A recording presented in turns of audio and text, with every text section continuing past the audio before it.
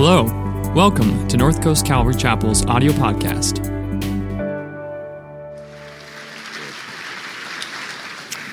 Thank you so much. Thank you so much. Can you hear me okay?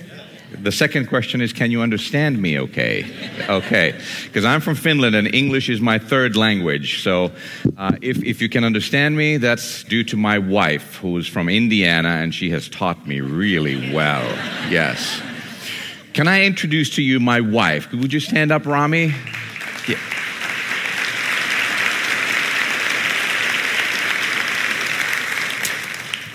She is God's gift to me. I preached last night, and it was an amazing event and wonderful. And then my wife helped me fix the sermon for this morning. So it's really good. So it's really good. You guys are in for a treat.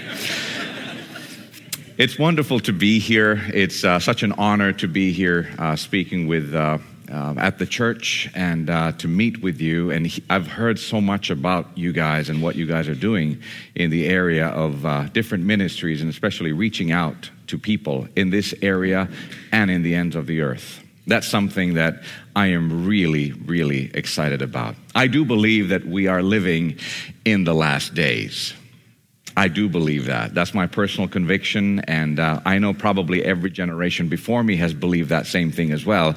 But I do believe, because I'm seeing Scripture fulfilled in front of my eyes. I'm seeing the last sign that still needs to be fulfilled, which is the nations coming to Christ, the gospel being preached at the ends of the earth, and then the end will come.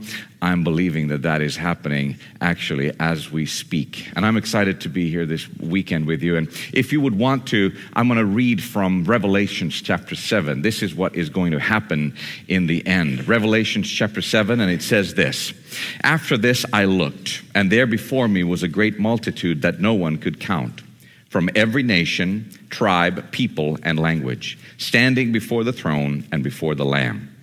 They were wearing white robes and were holding palm branches in their hands. And they cried out in a loud voice, 'Salvation belongs to our God, who sits on the throne, and to the Lamb.' All the angels were standing around the throne and around the elders and the four living creatures. They fell down on their faces before the throne and worshiped God, saying, 'Amen. Praise and glory and wisdom and thanks and honor and power and strength be to our God forever and ever. Amen.'" Heavenly Father, we're grateful that this is going to happen. And we're grateful that you've invited us to be a part of fulfilling this. Now this morning, as we open your word, would you just speak to us, speak to our hearts, speak to our lives, make readjustments if you'd like us to. We are here to hear what your Spirit has to say. We want to open up our hearts so that we can receive it. In Jesus' name we pray. Thank you for your Holy Spirit. Thank you for Jesus. Thank you for Jesus. Thank you for Jesus. Amen. Amen. Just a short introduction of myself. I've got a few pictures from my childhood. My grandfather was a missionary. Let's put the first picture up. My grandfather was the first missionary sent from the Pentecostal churches in Finland. This was when the revival started in about 100 years ago, and my grandfather left to China. And he became the first missionary from our group of churches, and he came back and excited people, and he made all of his children wear those kinds of clothes. My father is the one who is on the far right from your vantage point. He's the one there. He was the little kid. He grew up in China, and when they were kicked out from China, they went to Sri Lanka and India. My father went to school there, so my father still speaks with an Indian accent, and his head starts going like this. And we grew up in Indonesia, actually. And the next picture has me involved. So that's my grandfather, my father, and that's me really not happy about having to be a missionary. But there I was. But the Lord did some work in me, and the next picture shows that I actually got very happy about being a missionary. And so I grew up in Indonesia amongst Muslims and Hindus and Buddhists and animistic spirit worshipers, and that's where I met Jesus, in the middle of the jungles of Borneo. The next picture shows my home. This was my home for the first 12 years of my life. It was a Yankee minesweeper used in Normandy that my grandfather purchased and refitted to be a missions ship, a gospel ship. And so he took that, and he took 37 missionaries with him in 1954 from Finland to Sri Lanka, India, Africa, and later on in Indonesia. And that's where I came along, and I was 2 weeks old when I was brought into the ship. And the next picture shows the ship in color. I loved it when the 70s God created color, you know. It was much have been really boring before that, when the world was black and white. But this was the home that I lived in for the first 12 years of my life, until it sunk in a storm in Java Sea. We were in the lifeboat for 21 hours in the middle of Java Sea. Nobody knew that our ship had sunk. Nobody was coming. There was no search and rescue team coming for us. We were 19 of us in the middle of the sea, in a storm, in a small lifeboat. And that is where I decided to give the rest of my life to Jesus. I said to him at that point, I said, I am going to give you the rest of my life. I will do whatever you ask me to do.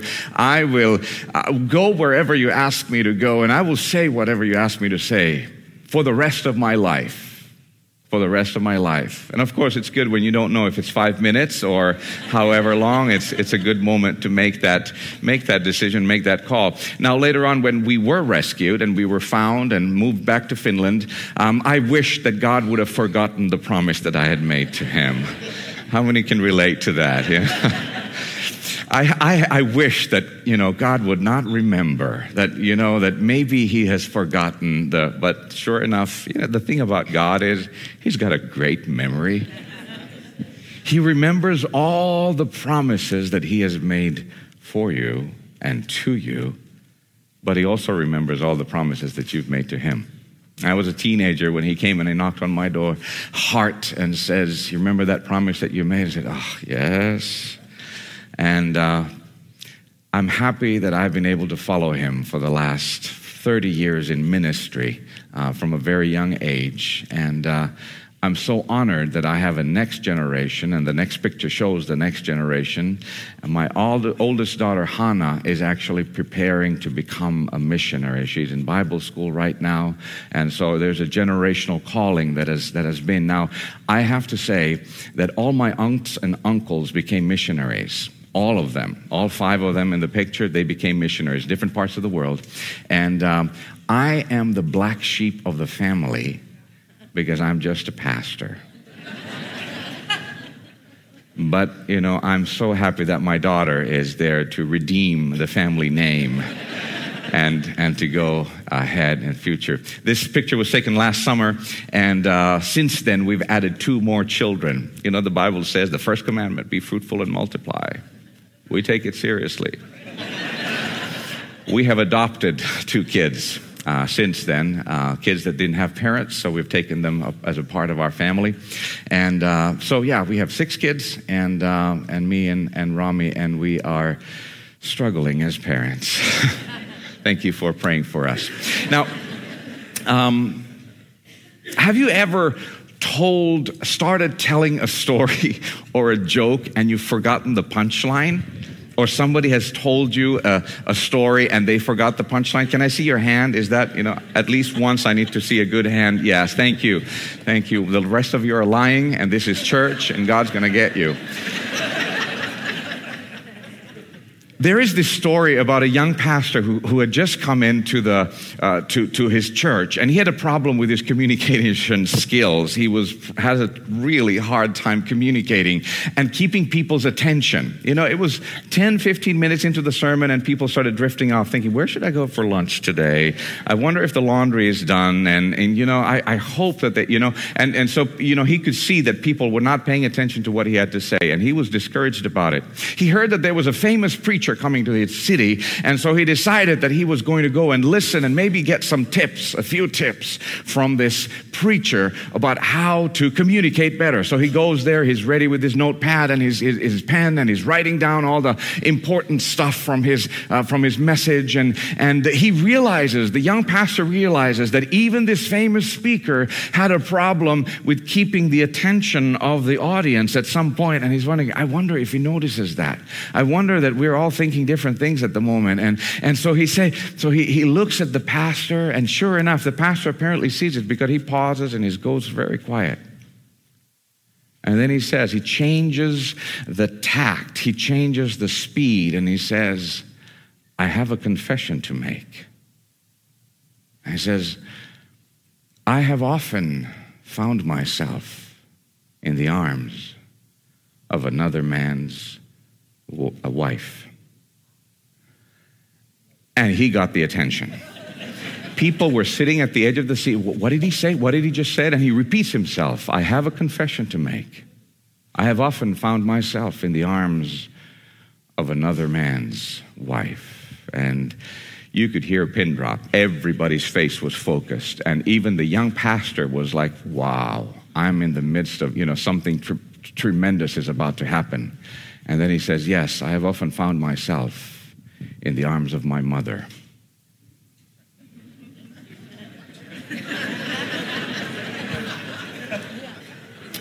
You got it, another man's wife, if you didn't get it, you can contact one of the pastors at the end of the service.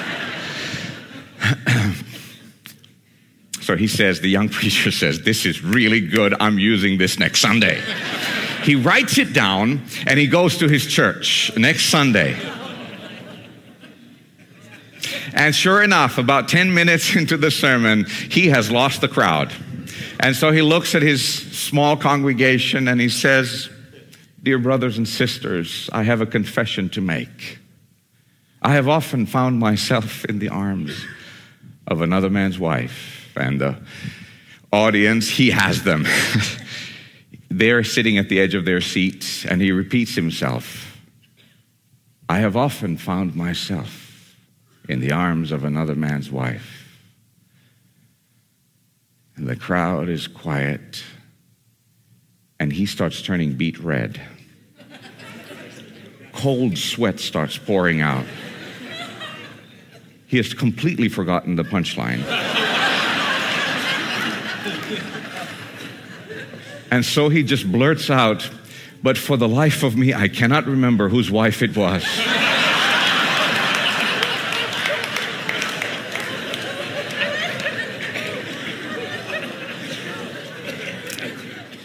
Sometimes in our lives, I feel that even in our lives, we forget there is a punchline. There is an end to our story.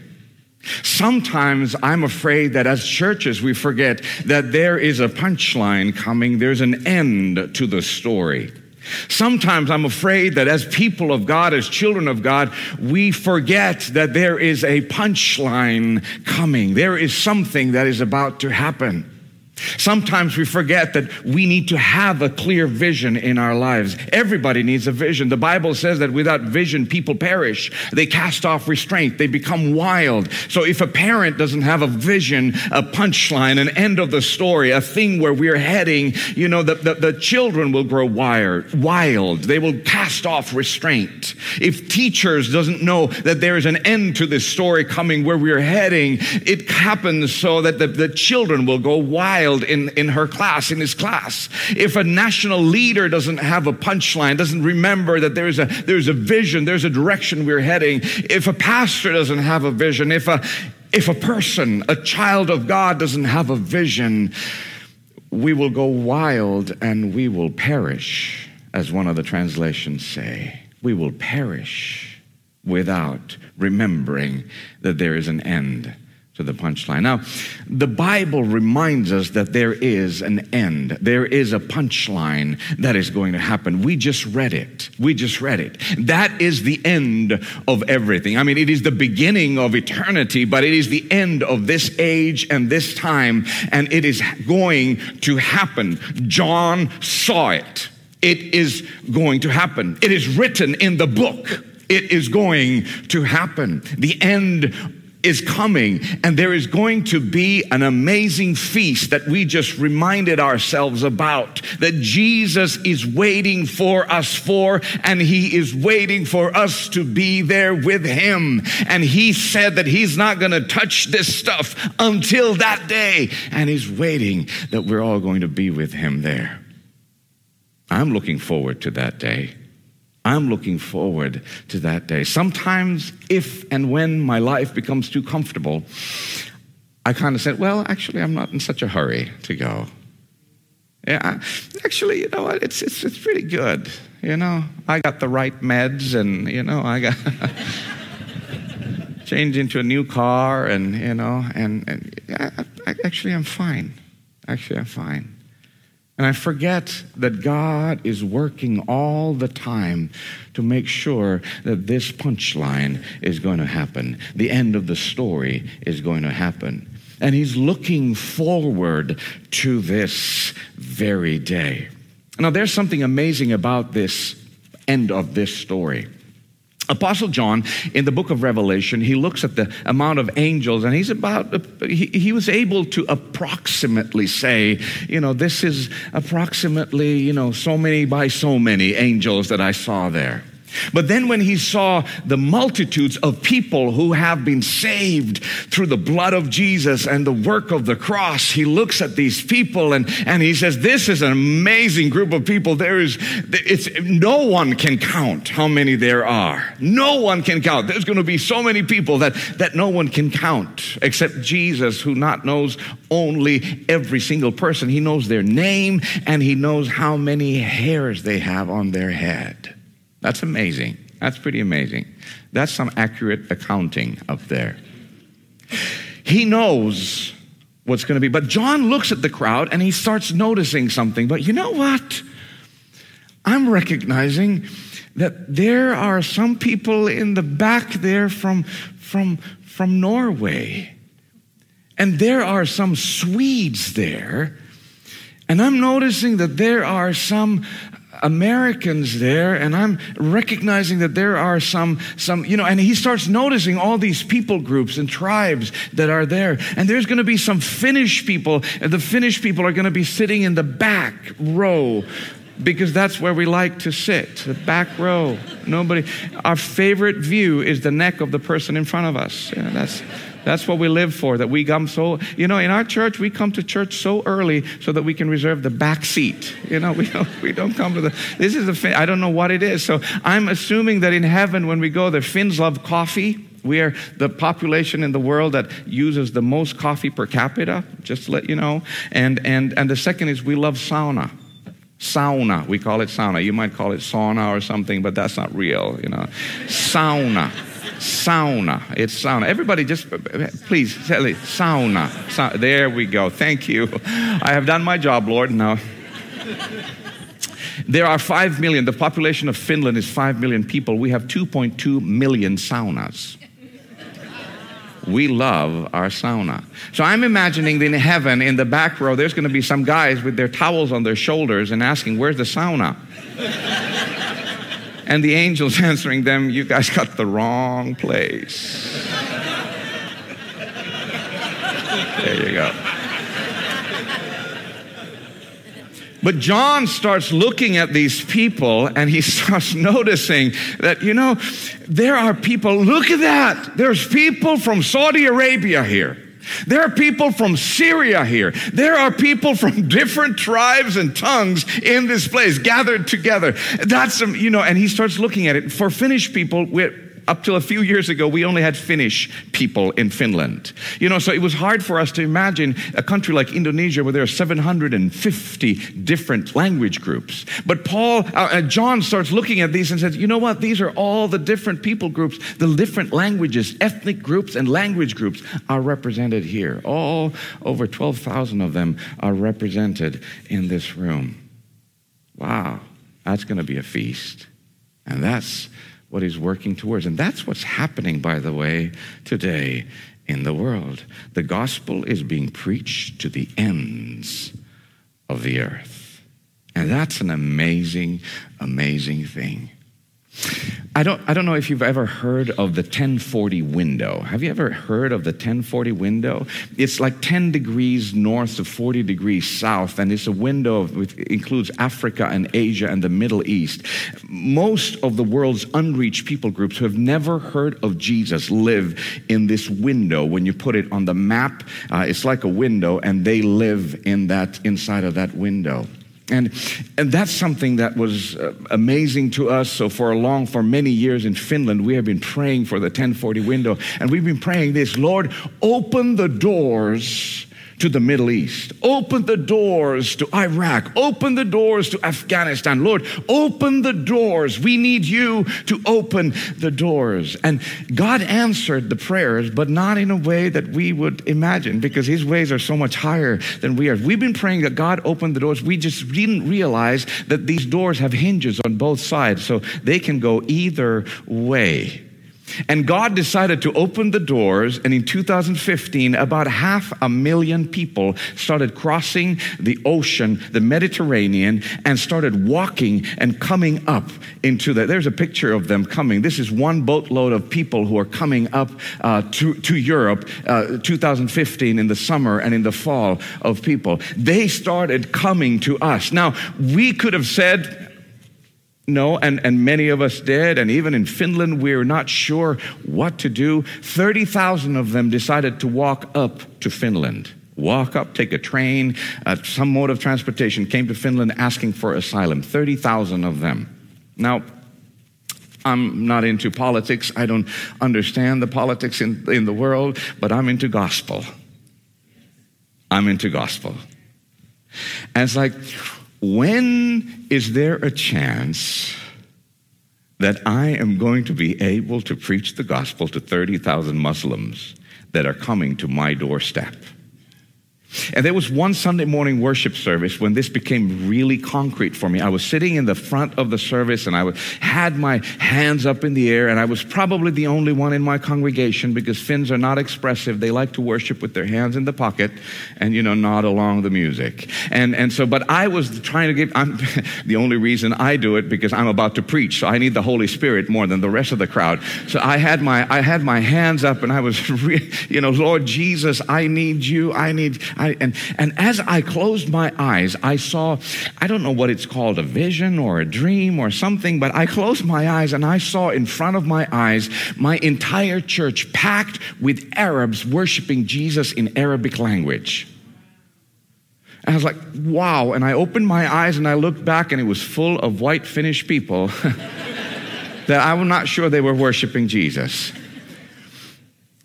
And I closed my eyes again, because that view was so much better than what I was seeing behind me. So I closed my eyes again, and I started looking at this. The balcony was full, the floor was full, and they were worshiping Jesus in Arabic, and it was my church. So when I went up to preach, I said, this is what we're going to do, guys.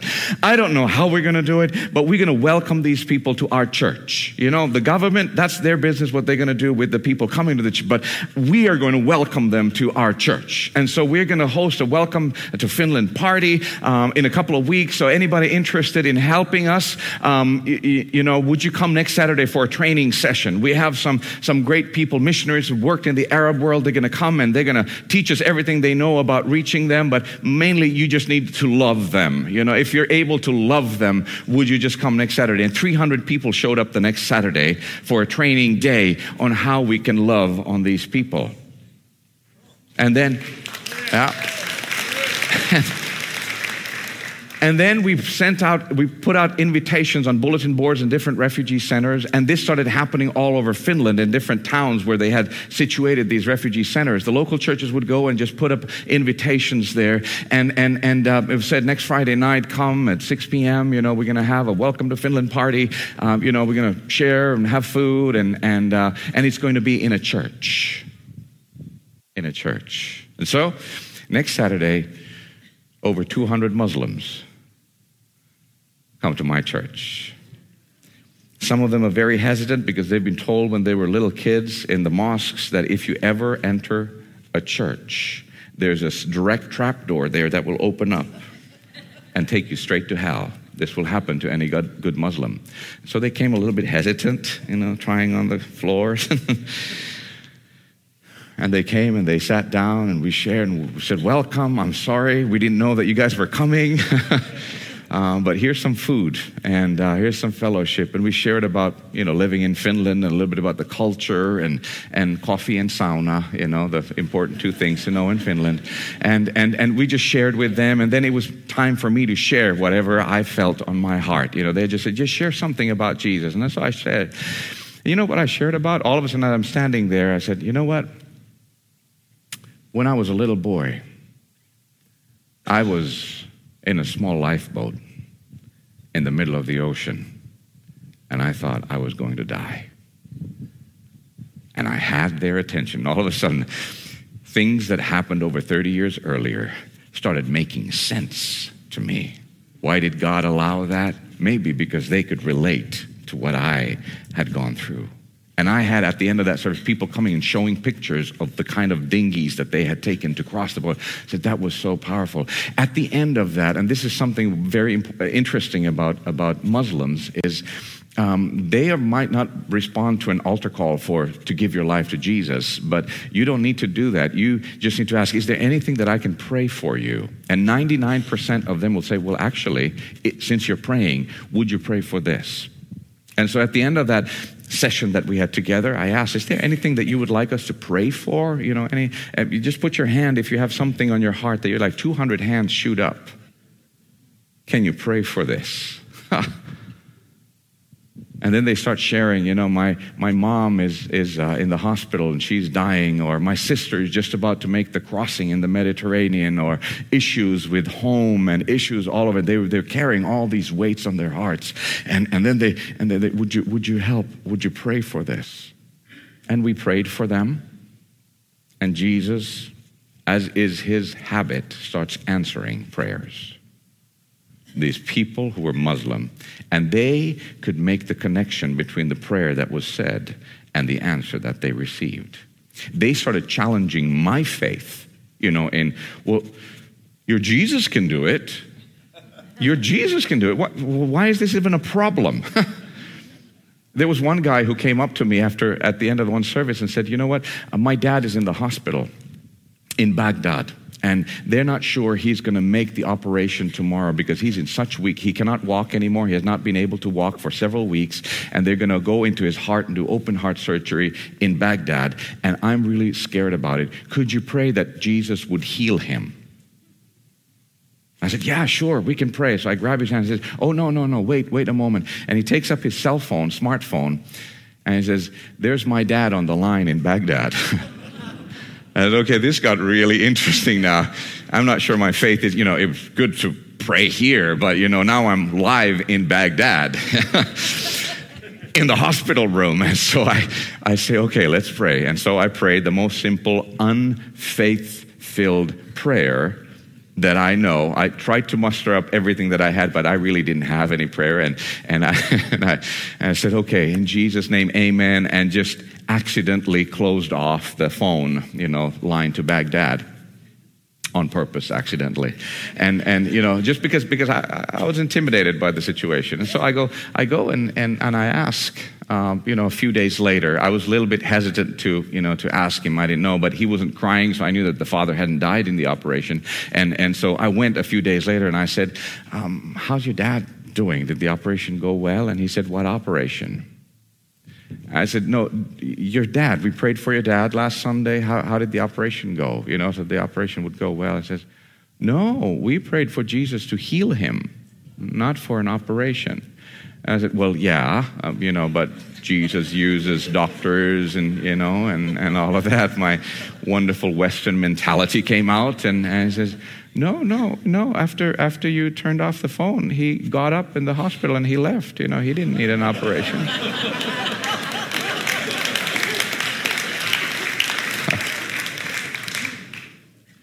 30,000 Muslims came to Finland. About 8,000 to 10,000 of them have received asylum. 20,000 have been shipped back. But out of those 30,000, in the matter of 2 years, 2,000 became followers of Jesus.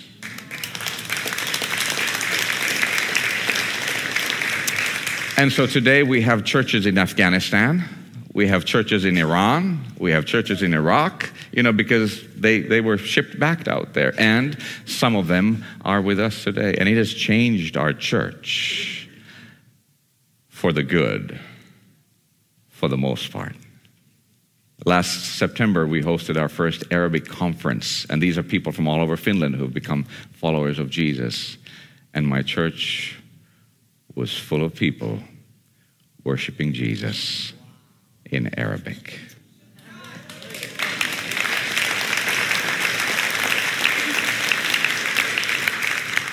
God's vision is being fulfilled. Now, if you have a vision, you also need a strategy. Vision by itself is not enough. Well, someday I'm going to do that. That could just be a dream. It's just a dream. It's just a, nightmare or whatever is heading out there. But you need to have a strategy. What are you going to do to reach that vision? What are the steps that you need to do?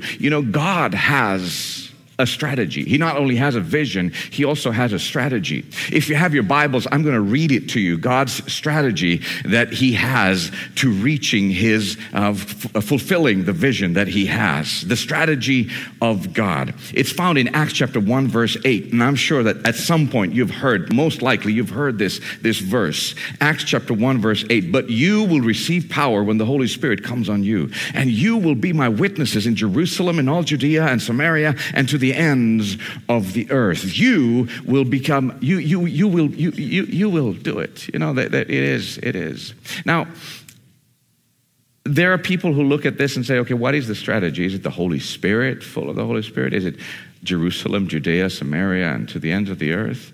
So I'm going to try to read it one more time and just to make it really clear, just to emphasize, the words. So because I want you to go home knowing what is God's strategy. I don't want you to leave out here wondering, I wonder what it is. So I'm just going to try to emphasize what God's strategy is. So listen very carefully. But you will receive power when the Holy Spirit comes upon you. And you will be my witnesses in Jerusalem, Judea, Samaria, and to the ends of the earth. Did you catch that? No, there's some guys in the back, they didn't catch it. I'm going to do it one more time. Please listen carefully. Do I have your attention? All right. But you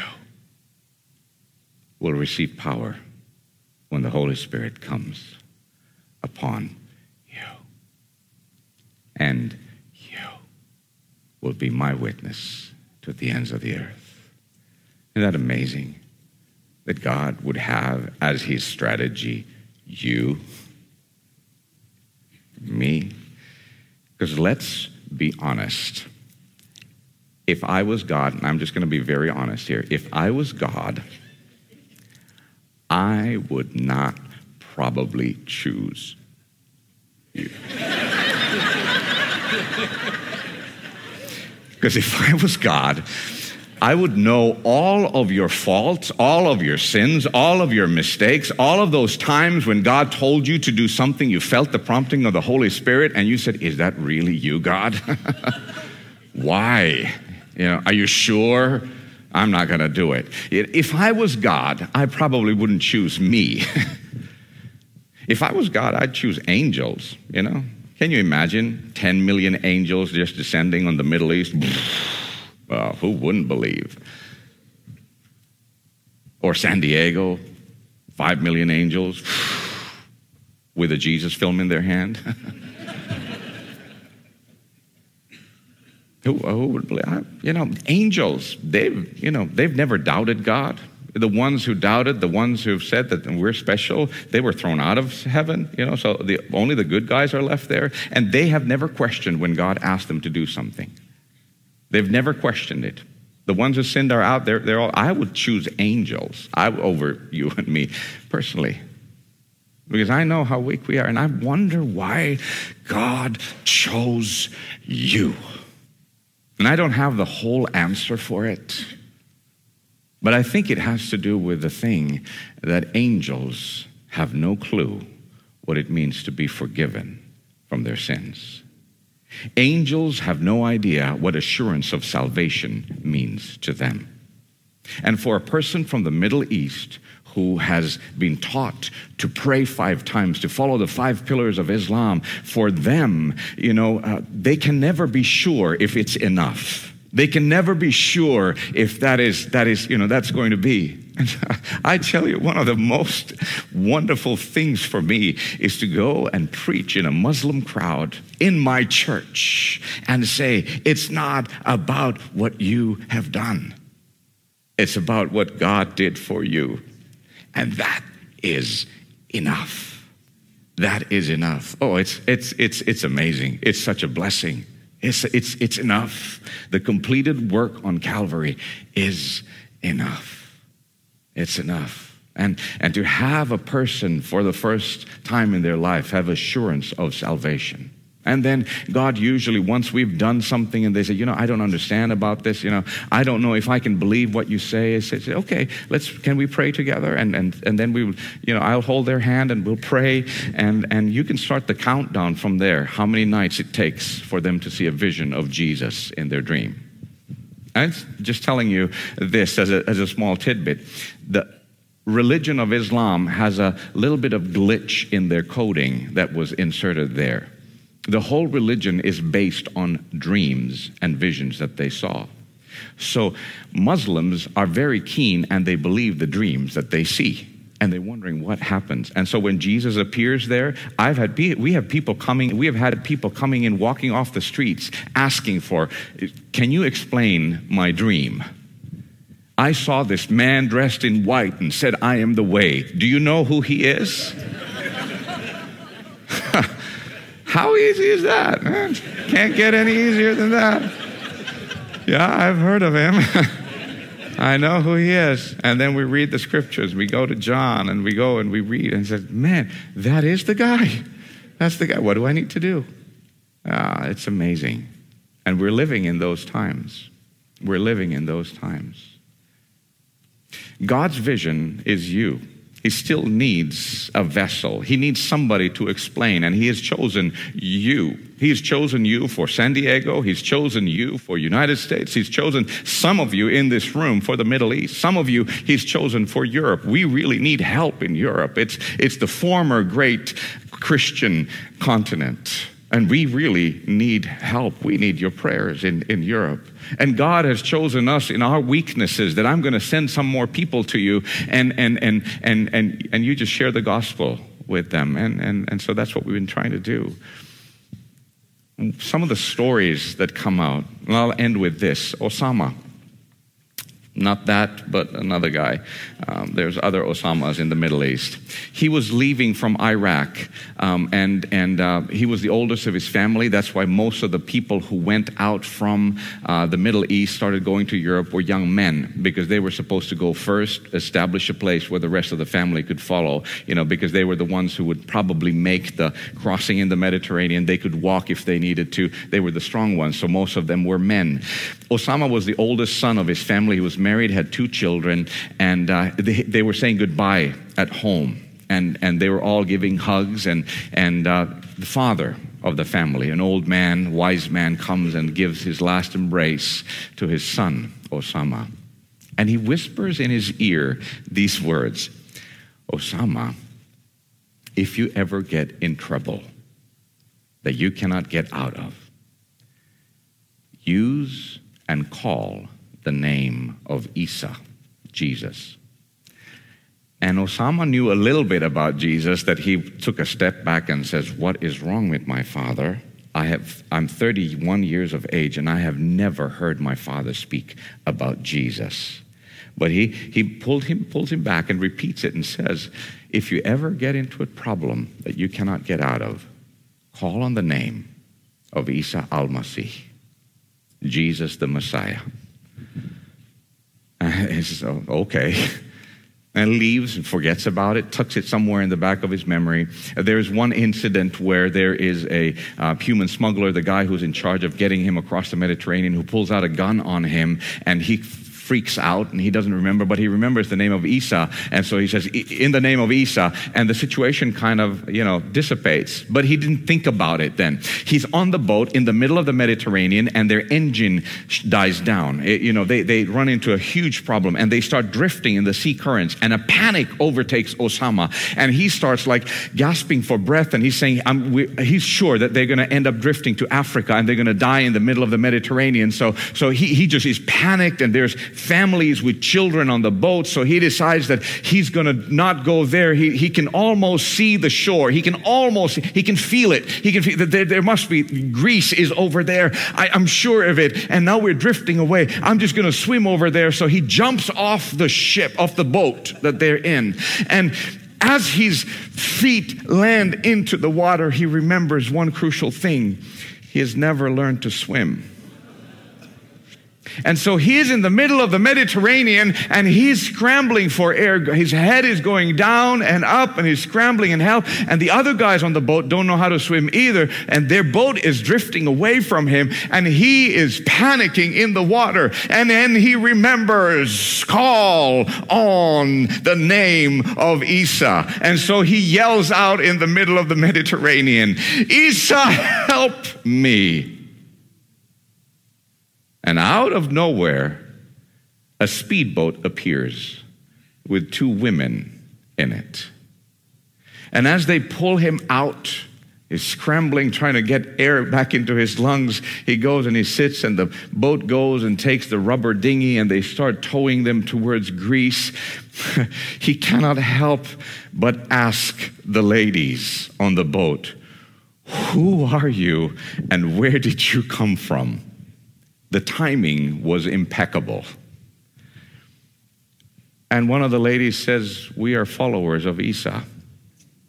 I'm from Palestine, and we were out here looking for people in trouble, and we were just about to go back to the shore when I felt in my heart Isa whisper, go out one more time.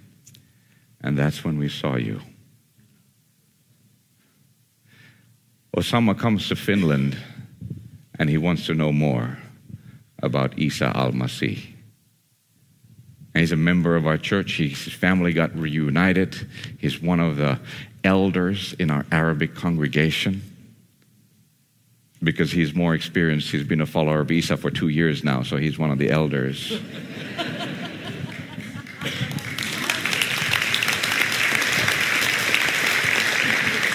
I wonder sometimes what would have happened if those 2 ladies would have just said, I'm too tired. I can't take this prompting anymore. It's probably the pizza. It's not, or hunger. I just want to go home and I want to do it. And were not obedient to go for one more round.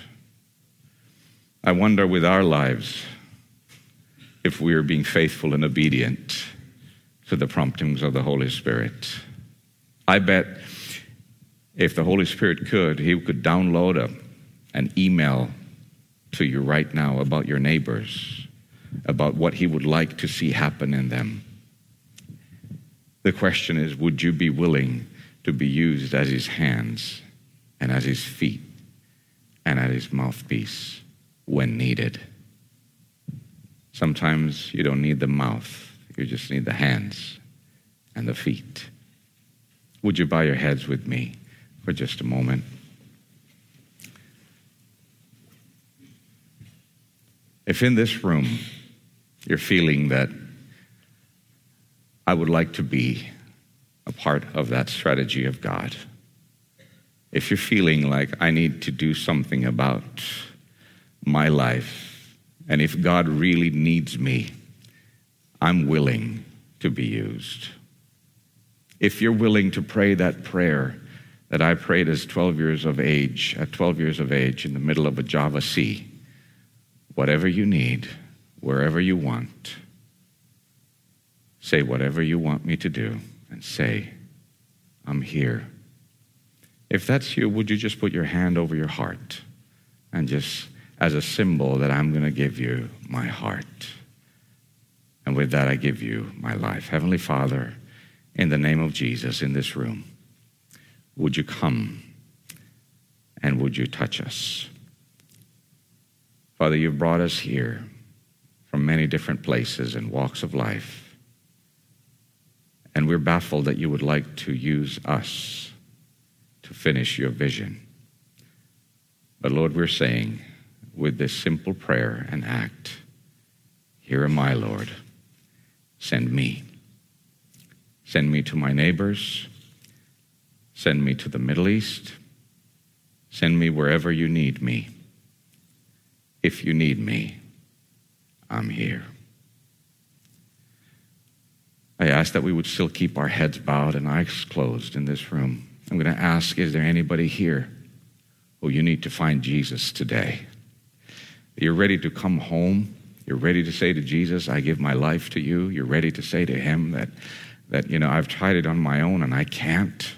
Maybe you've walked away from him, and today, you'd like to come back to him. I would like to include you in my next prayer. So I would just ask you, would you just put your hand up wherever you are, and just to say, would you remember me? Yep, I see your hand. God bless you. God bless you. There in the middle, God bless you. God bless you. God bless you. God bless you. Yep, God bless you over there. One more time. If I haven't seen your hand, yep, God bless you. I want to pray for you. Heavenly Father, in the name of Jesus, we thank you that you're still in the soul-saving business, that you're still the one who has the authority and the right to proclaim us righteous before God. You're the one who paid the price, and you're the one who made the way. And so we come through you with my brothers and sisters this morning to you, and we ask, Heavenly Father, make your way in their lives. Would you come inside of them in a way that your Holy Spirit only can? And would you wash them clean in Jesus' name? Would you make them your followers? Part of it is our decision, but Lord, you do most of the work. And as you have called them today, would you make sure that you who have begun a good work in them, make sure, Lord, please, that you would also complete it in their lives and in our lives. And we all pray this in that mighty name of Jesus. And everybody said, amen. May God bless you as you go this Sunday morning. Thanks for listening this week. If you're looking for ways to serve, give, or get connected, please visit our website, northcoastcalvary.org.